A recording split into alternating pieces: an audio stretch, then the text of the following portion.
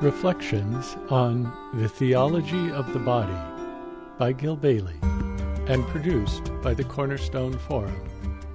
Part 1. Teilhard de Chardin said once in a letter, I think, to someone, he said, "All I hope is that the ashes of my life will serve to nourish the soil from which a true saint will be born." So all of us have that calling to sanctity, which I'll speak about in a minute, and the calling to nourish it in others. For the most part, I'm going to try to situate the theology of the body culturally and historically, and then in terms of our faith. Then I will try to say something about the context in which the Pope's theology of the body emerges, the context being the Second Vatican Council and its stride forward in our understanding of faith. Then I'll say something about romance and the origin of romance in history, and something about its perils and promises. And then about the crisis that has engulfed us, especially the crisis as it is manifested in the crisis of our sexuality, of marriage, of celibacy. One thing we should probably note is that the crisis of marriage is happening at the same time as the crisis of celibacy. And these are related crises. And a careful study of the Pope's theology of the body will help us understand that. So it's very superficial to say, in respect to, for example, the crisis of celibacy, that the solution is marriage, because marriage is in its own crisis for the same reason. Very few people are suggesting that the solution to the crisis of marriage is celibacy, but there's a kind of parody of that that's taking place anyway, and that is a kind of barrenness in marriage, a barrenness that might be manifested in terms of reproduction, it might be manifested in terms of eroticism, it might be manifested in spiritual terms, but the barrenness that is overtaking marriage in our world is a kind of parody of celibacy. So first thing we should note is that the crisis of marriage and celibacy are the same crisis and rooted in the collapse of the same mystery, namely the nuptial mystery. And we will get into that, but I perhaps say that as the beginning because I want to call your attention to this marvelous photograph. But first, let me finish my little catalog of what we're going to do today. After we talk about the crisis, you'll be desperate to hear something from the Pope, because I will only have said a few things about that, and we'll be very late in the day by that time. But at that point, we can turn to the theology of the body and extract a few of its seminal insights and reflect on that. So most of the day will be spent looking at the historical, cultural, doctrinal situation in which the crisis that the Pope is addressing in the theology of the body, the context in which that emerges. And then we will turn to the Pope's very powerful insights into this. This is the Feast of the Chair of St. Peter. It occurred to me yesterday when Father Bob showed me this photograph, which has been manipulated in some way, I suppose. It looks something like an impressionist image of John Paul leaning on his crozier. This photograph is here to preside over our day with a number of reminders. One of the things that it should serve to remind us of is that I will be addressing the crisis of our time very largely in terms that relate to, let's say, people in their 20s and 30s. In other words, I'll be addressing the cultural crisis as it is rampant in terms of intimacy and sexuality and marriage and so on, and especially the impact that is having on young people. These are all our issues, of course, and that's one of the things the Pope wants to bring out.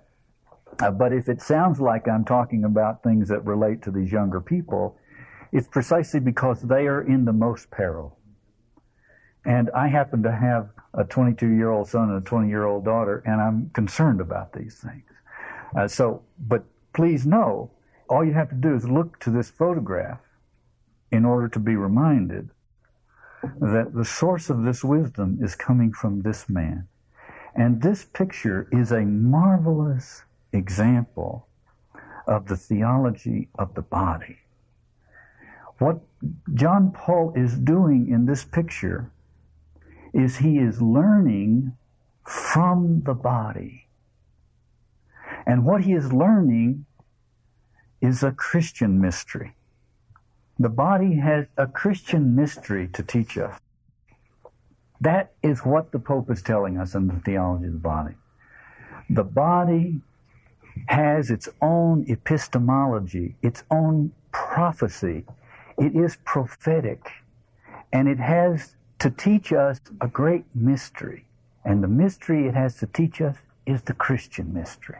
And sometimes it teaches us the mystery of life and the mystery of resurrection, as when the Pope used to ski and canoe. And sometimes it teaches us the mystery of the cross, as we see here in this photograph. But it's the same mystery. We Christians know that the mystery of the cross and the mystery of the resurrection are the same mystery. And the body has to teach us this mystery. So if it seems sometimes I'm talking about things that relate to young people, take a glance at that photograph and be reminded that it's a bigger mystery that's being explored here. Our topic is body language. Or to put it another way, the Word made flesh. Body language. What can we learn from the body language of the Word made flesh? Why are we here? We are here to become saints. Why else? Everything else would be wasting our time. We are here to become saints, to grow in sanctity. We are at some disadvantage in this regard because we are sinners. But despite that handicap, there's reason for hope. For Christ has made it so that our sinfulness is the raw material for our sanctity. So, however daunting this business of becoming a saint might be, we needn't worry that we will ever run out of raw material. We will always have more. Christ touches our sinfulness with mercy and grace and uses the result to build up His church. If this were not so, I could not possibly stand before you today, because I am a product of sin and grace. The first time I read the theology of the body, I read it in order partly to understand and partly to atone for a marriage that had ended in divorce. I was not disappointed. I grew in both my understanding and in my contrition.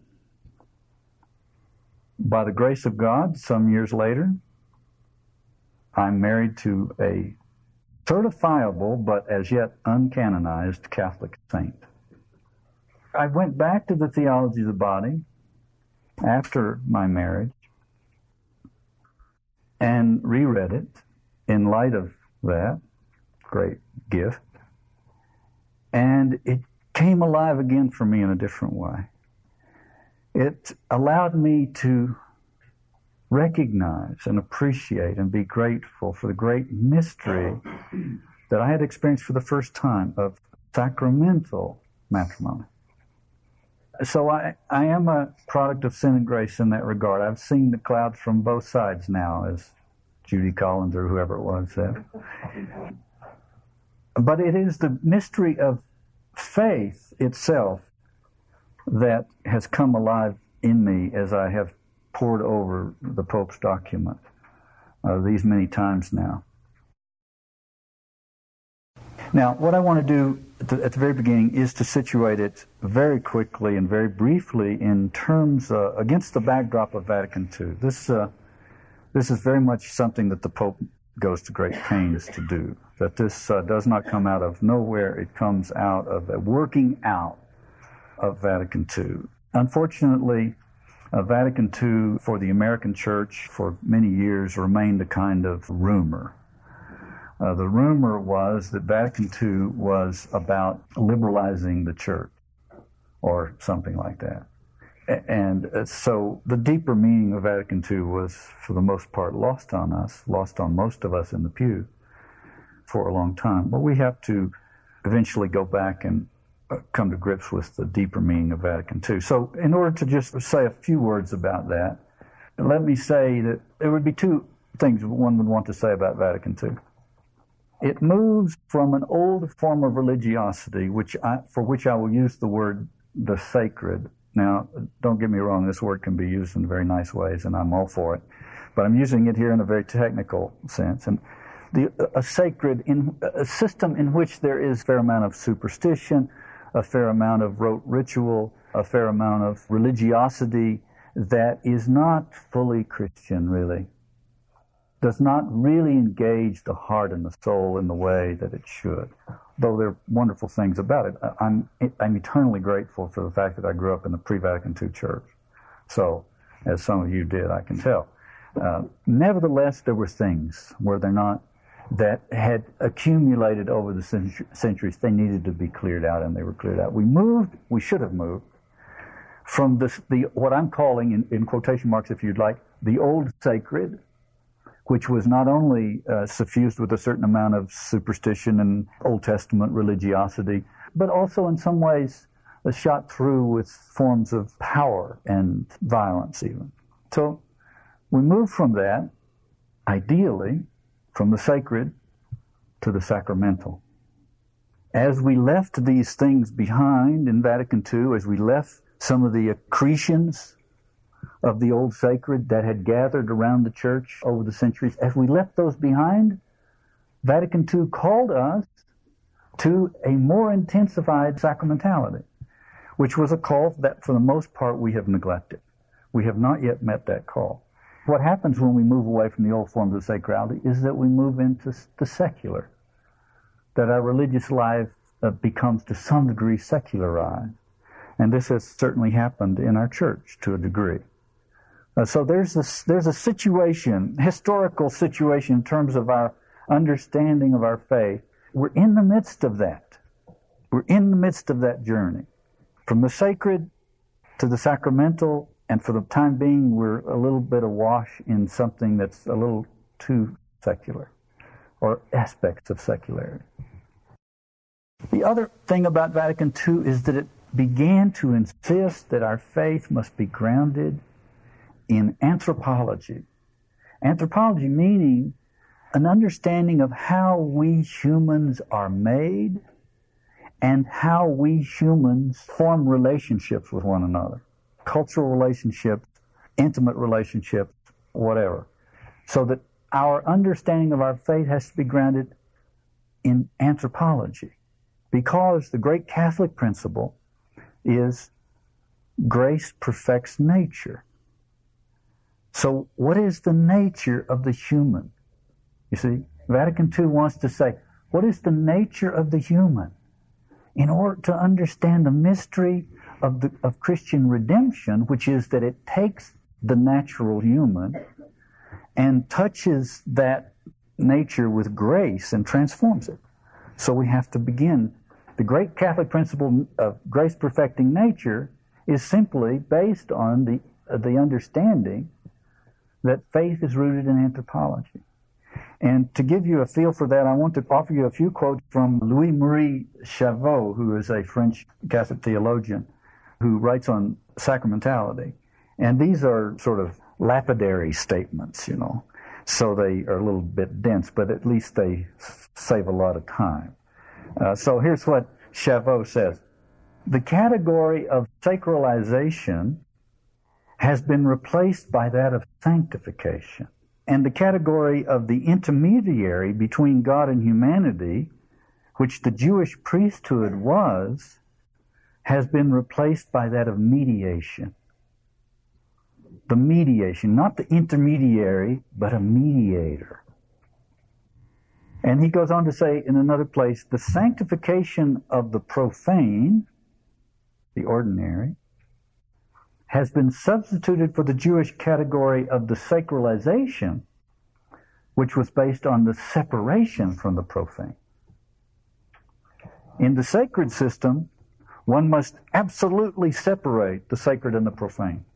They must never be allowed to touch. And when you're in the presence of the sacred, you're outside the presence of the profane. You have put the profane away, and vice versa. In the sacramental world, these two interpenetrate. You see, God is Emmanuel. God is with us. We are here together. Humanity and divinity in the incarnation is the supreme expression of that. So in the place of the sacralization, which is the separation of the profane and the sacred, we have the sanctification of the profane. And Chavot says, the place of the theological is therefore the anthropological. The most spiritual is the most bodily. Is this not what is attested in particular in the sacraments, he said, end quote.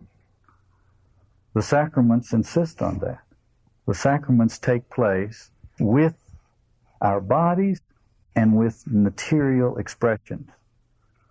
So they're not esoteric. They're concrete. And then he quotes Marie-Dominique Chenu, another theologian, French theologian, who says the two words sacramental and anthropology cannot be dissociated. If we're to understand the mystery of our sacramental life of faith, we have to understand it against the backdrop of anthropology. Anthropology meaning how we humans are made. Our nature is such that it lends itself to being touched by grace and sanctified. So to understand this mystery of sanctification, you have to begin with understanding our nature. So that is implicit in the work of the Second Vatican Council. John Paul is writing out of the spirit of that council, in which, of course, he took a very important role. Coventry Patmore, Catholic convert at the end of the 19th century, a wonderful poet, a man who, in many ways, was a forerunner of John Paul's theology of the body, because he celebrated so marvelously the mystery of married love. Coventry Patmore said, quote, "If we could find in God that full satisfaction of all our desires, which he promises, we must believe extravagantly. That is, as the church and the saints believe. And we must not be afraid to follow the doctrine of the Incarnation into all of its natural consequences." You see, the doctrine of the Incarnation is that God comes into our humanity in order to redeem it. And Patmore says we must be willing to follow that all the way. And John Paul has followed it all the way. And it's so marvelous to me, because we live in a world where for decades now people have been celebrating the body and sexuality and free love and God knows what. And now you look around and it's like a war zone. There's just corpses everywhere. And people are walking around with deep sunken eyes looking, blankly as though they've just survived some catastrophe, which is true. So who's going to save the body in this situation? Guess who? 81-year-old celibate who's got Parkinson's. He can't even smile. He probably drools by now. He walks out onto the world stage in order to speak a word about the great mystery of the body and the glory of the body. It's absolutely incredible. Absolutely incredible.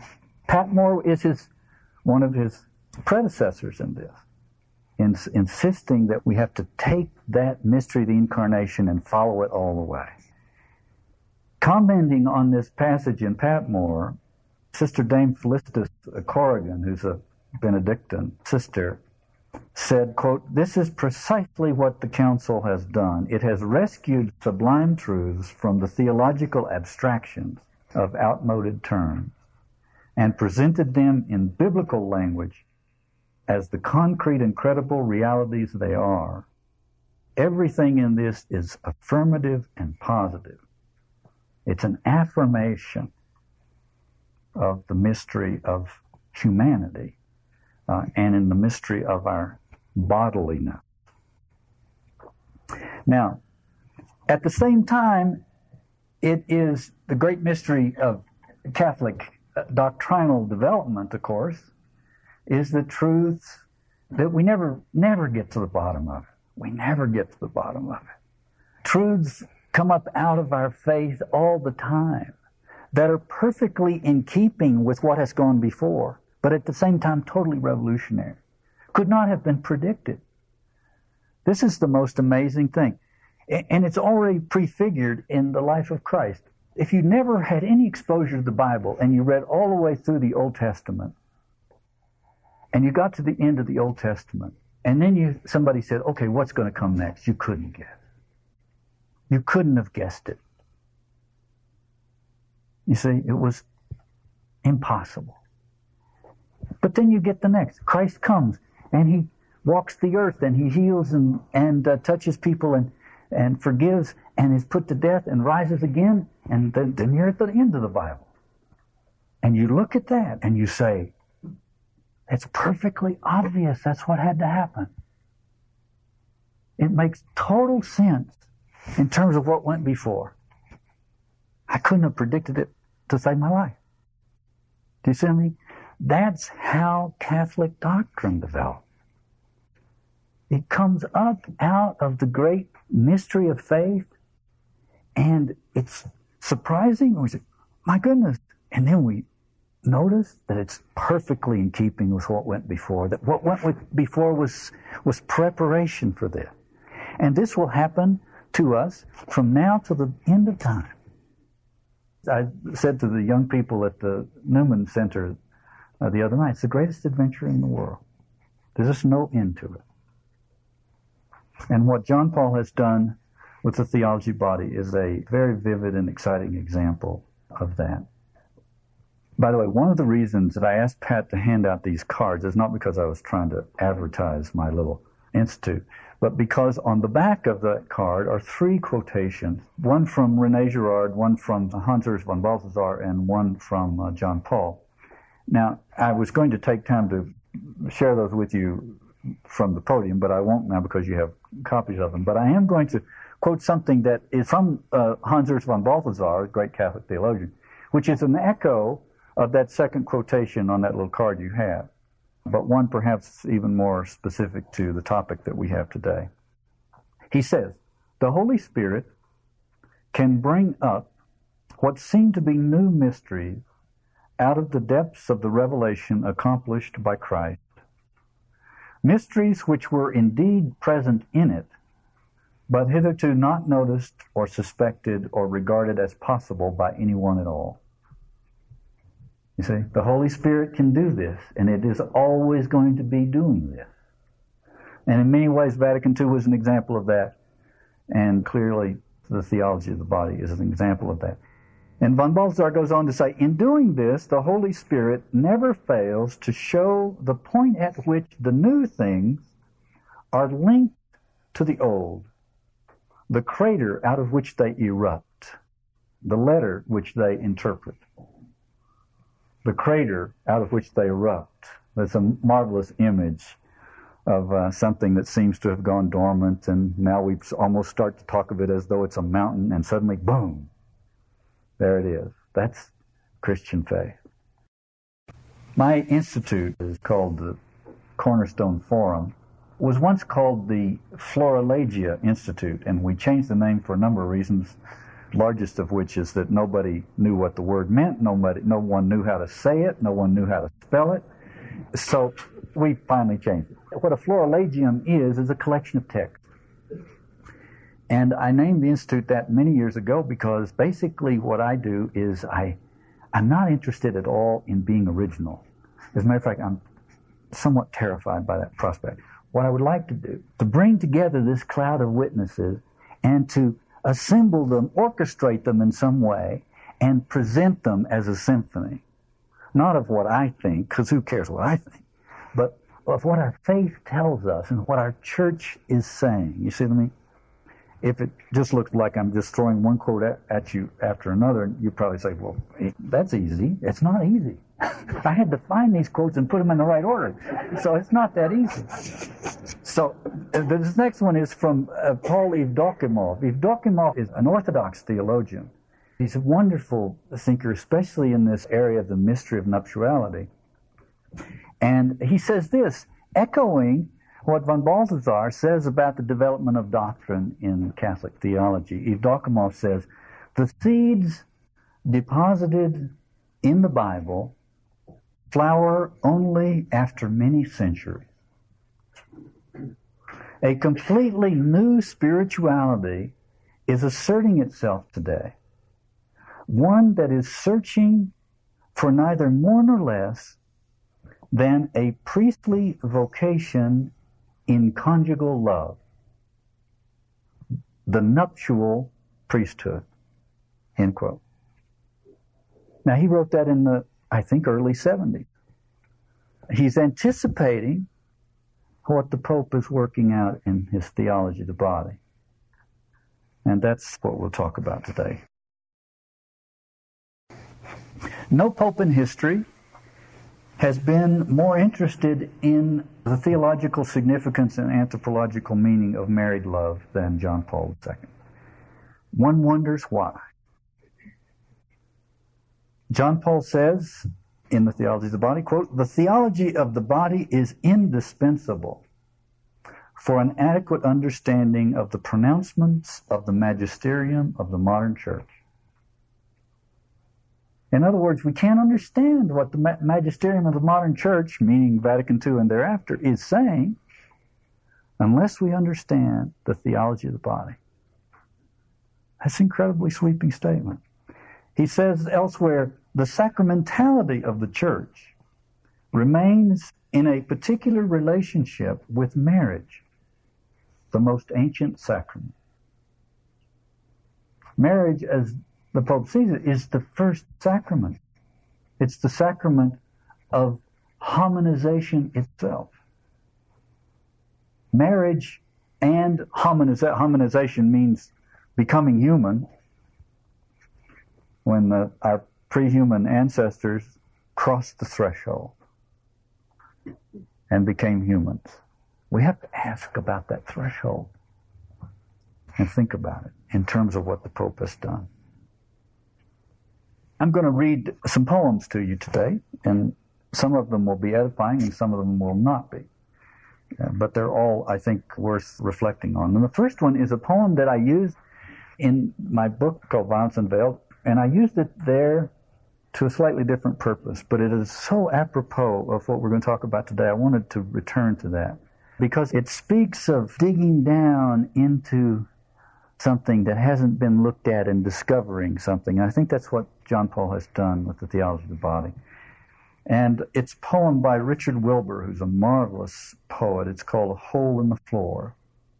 I won't read the whole poem, but a few stanzas. It goes like this. The carpenters made a hole in the parlor floor, and I'm standing staring down into it now. At 4 o'clock in the evening, as Schliemann stood when his shovel knocked the crowns of Troy. Schliemann was an amateur archaeologist who discovered Troy. The carpenters made a hole in the parlor floor. Well, one wonders what carpenter that could refer to.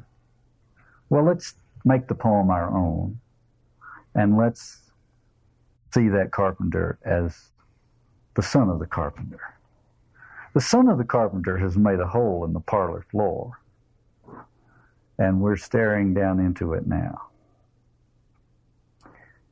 Clean-cut sawdust sparkles on the gray, shaggy laths, and there is a cluster of shavings from the time when the floor was laid. So we're looking under the floor. Kneeling, the poet says, kneeling I look in under where the joists go into hiding. For God's sake, what am I after? Some treasure, or tiny garden, or that untrodden place, the house's very soul? where time has stored our footbeats and the long skein of our voices. Not these, but the buried strangeness which nourishes the known. That spring from which the floor lamp drinks now a wilder bloom, inflaming the damask love seat and the whole dangerous room. At the literal level, he's talking about electricity coming up into that floor lamp, you see. But what does he say about that?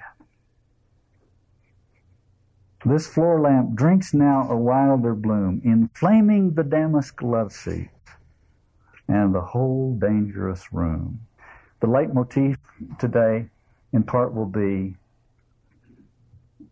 the damask love seat and the dangerous room. It's interesting to me, and I'm making the poem my own here. I'm not attributing this to Richard Wilbur, but I've read enough Richard Wilbur to know that it could very easily be attributed to him because he's that kind of a poet. The word damask, the material that's referred to as damask, gets its name from Damascus because that was where it was originally made. And Damascus, of course, for anyone who has any biblical resonance at all, conjures up something about conversion, does it not? It was on the road to Damascus that Paul was traveling when he had his conversion. But here we have not the road to Damascus, but the Damask love seat. We have some other reference, if you don't mind me taking liberties with this poem. We have another reference to conversion, but a quite different kind of conversion.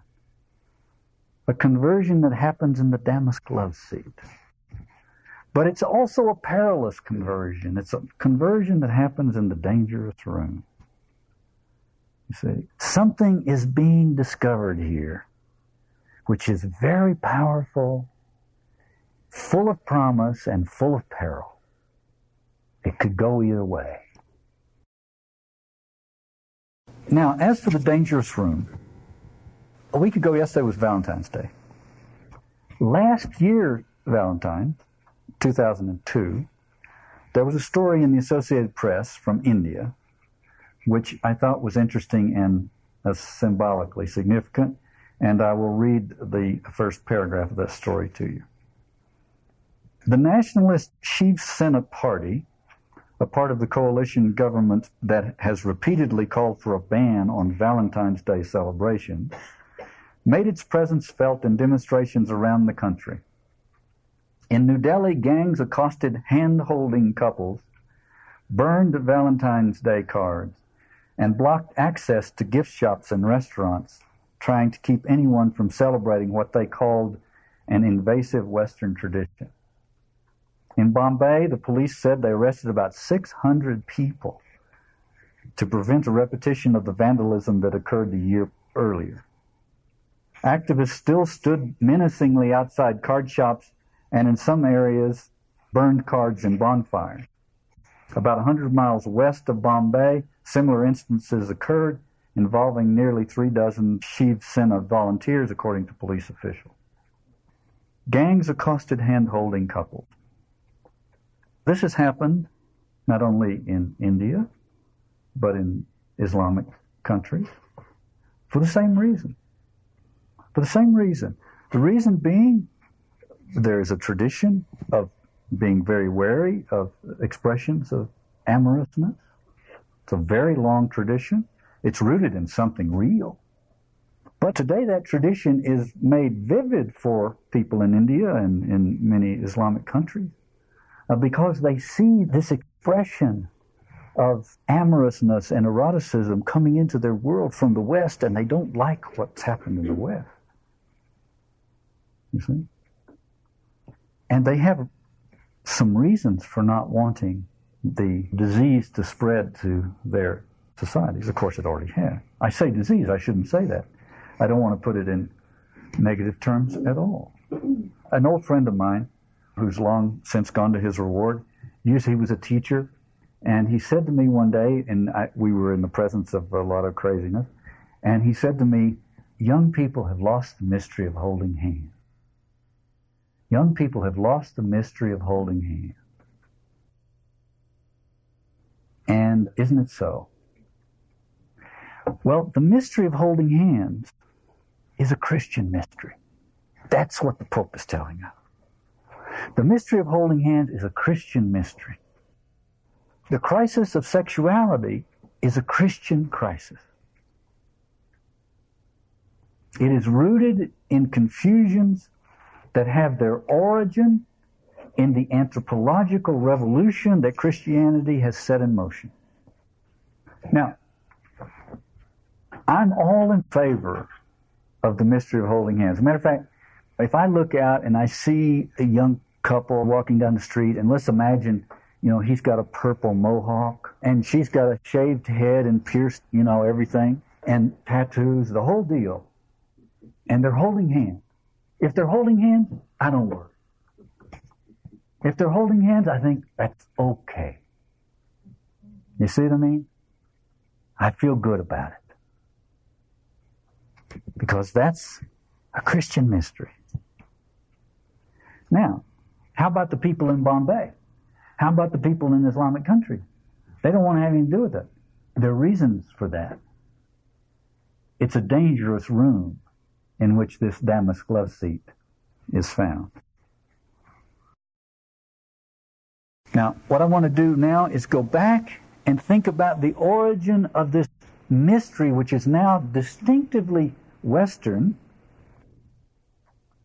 the mystery of holding hands. If you go to these non-Western worlds, to the extent that you can even say that anymore, the West has now so penetrated the world all over that there's hardly any place that is strictly non-Western anymore.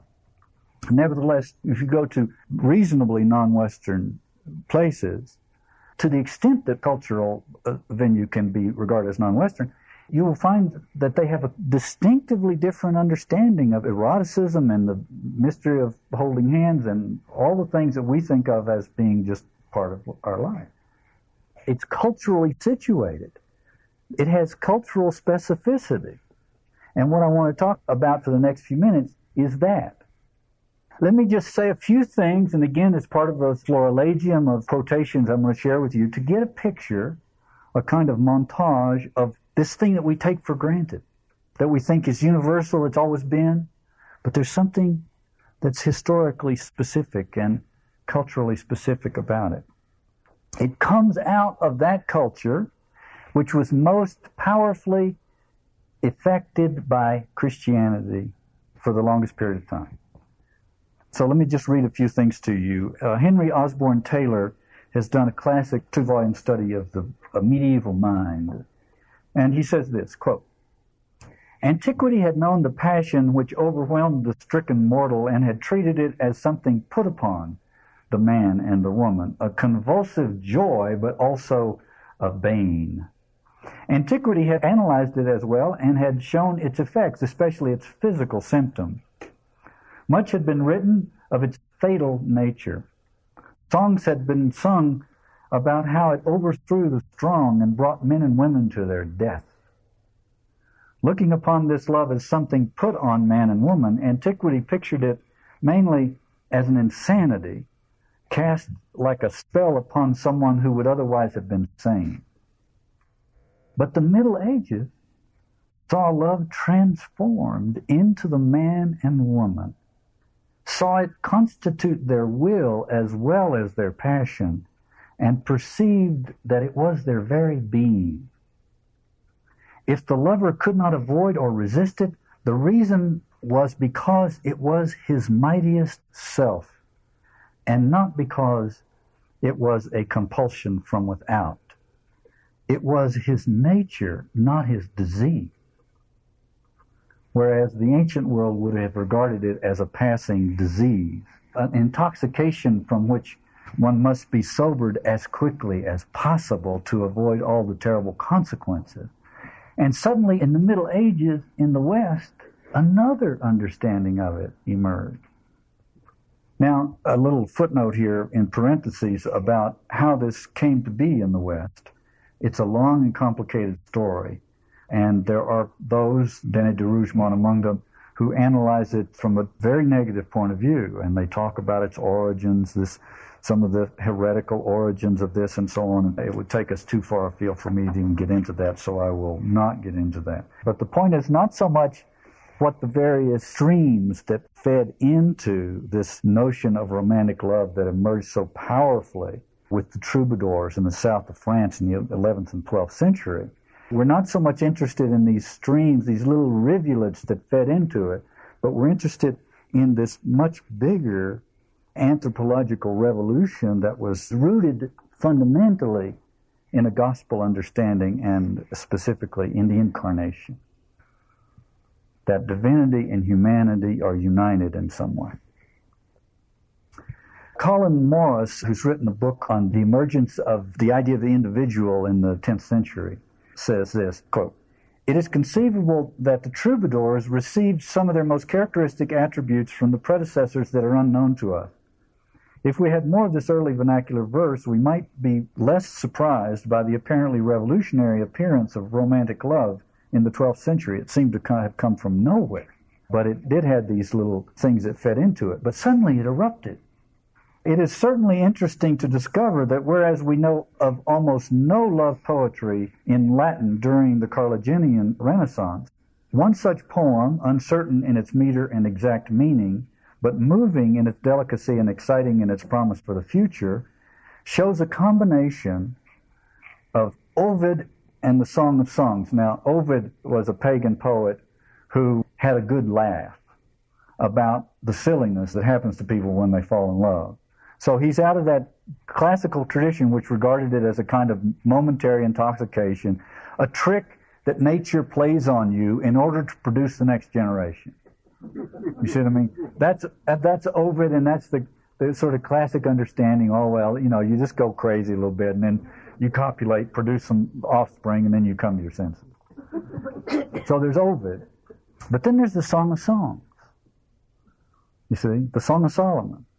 This marvelous hymn to the mystery of erotic love, which is such a powerful part of the Old Testament. What Morris is saying is that there comes this poetry that looks like it's a combination of the two. Like we have a little in-between state here, where something is being left behind and something is being discovered.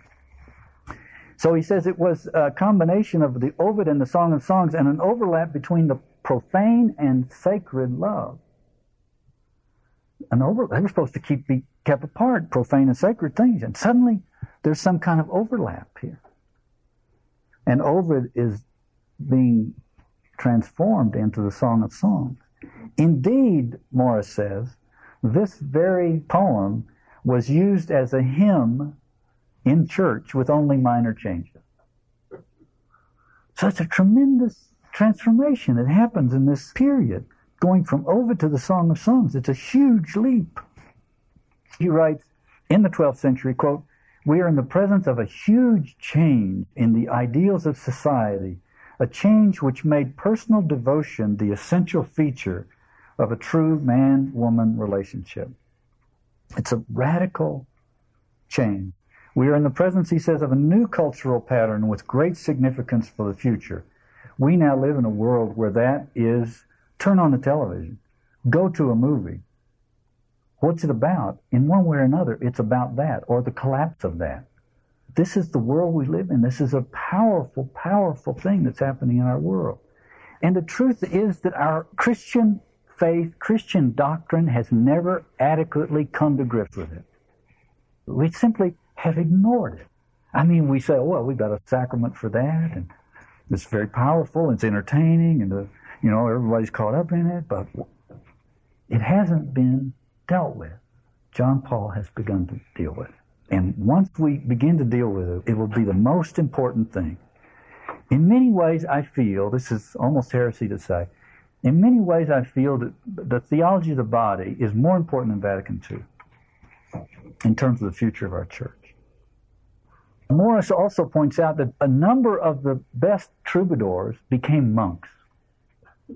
Now, I throw that in at this point because it's important to realize that the whole mystery of eroticism or nuptiality is not a question of just working out sexual relationships between men and women. It's a great mystery. And the fact that these troubadours became monks is a telling one. You see? It's the same thing as saying this poem, which was a little bit of Ovid and a little bit of Song of Songs, became a hymn. A few minor changes, and it's a hymn that works in church, you see. We're very close to the Christian mystery here. In many ways, you could say the Pope's theology of the body is simply an attempt to explain how it is that the troubadours would become monks, to account for that mysterious transformation, you see. That it was not this huge gap that it seems like, but it was just a natural consequence of a working out of a mystery that the troubadours had gotten onto. C.S. Lewis, before he had his Christian conversion, wrote this: "It seemed to us until lately a natural thing that love, under certain circumstances, should be regarded as a noble and ennobling passion. It is only if we imagine ourselves trying to explain this doctrine to Aristotle, Virgil, St. Paul, or the author of Beowulf that we become aware of how far from natural it is. French poets in the 11th century discovered or invented or were the first to express that romantic species of passion which English poets were still writing about in the 19th century. They effected a change which has left no corner of our ethics, our imagination, or our daily life untouched.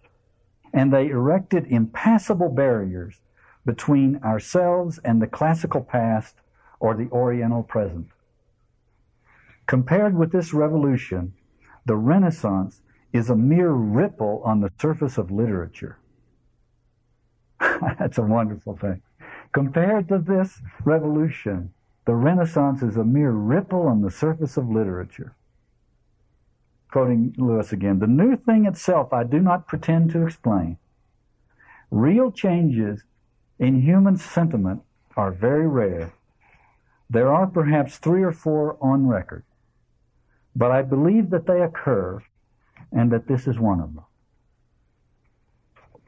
See? Again, as he says, we take it for granted. We think this is the way the world is. It's always been that way. It's not. It came. It emerged in the Christian West. Charles Williams says, "There entered into the relations between the sexes a philosophical, even a religious idea. The idea had a very long life before it, and it was to undergo many unfortunate and fortunate changes. On the one hand, like many other religious ideas, it was to become a superstition. On the other hand, it was to be, naturally and regrettably, cold-shouldered by the ecclesiastical authority. It was to be an indulgence to the populace and a stumbling block to the Puritans. It was to save and to endanger souls. The damask love seats in the dangerous room." You see, damask in the sense of conversion, and dangerous in the sense that it could both save and ruin souls. And Charles Williams says, "It is still quite uncertain what will happen to it. It may utterly disappear from the earth, but if not, the popular idea of it will probably have to undergo a good deal of purification. In fact, and in itself, it is a thing not of superstition and indulgence, but of doctrine and duty. Not of achievement, but of promise. It's a thing of doctrine and duty." Now, the popular idea will have to undergo a good deal of purification, and I think to some extent that's what John Paul is providing for us.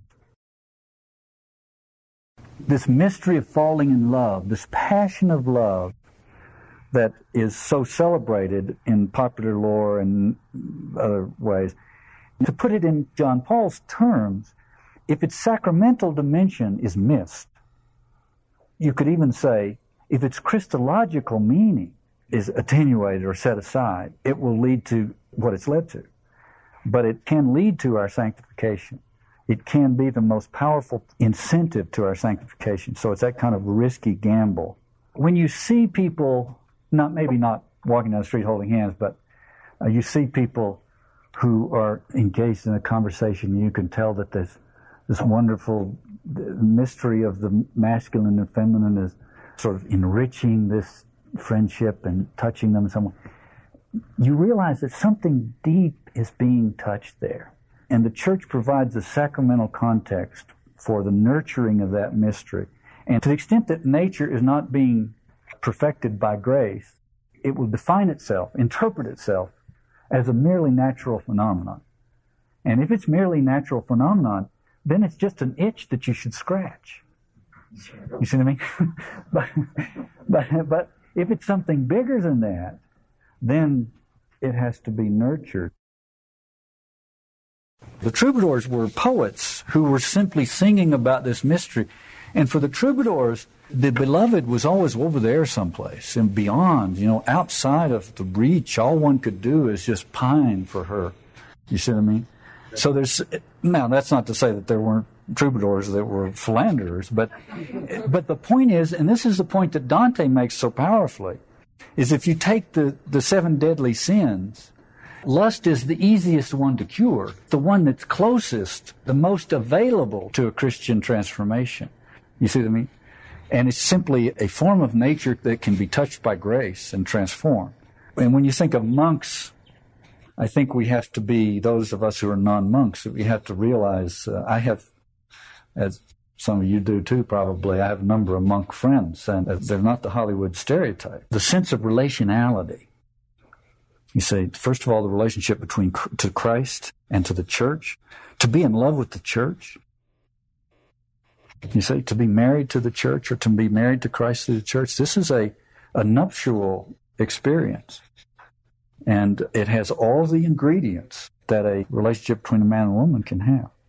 I mean, after all, we're being taught about this mystery of masculinity and femininity by the world's most famous celibate. How does he know?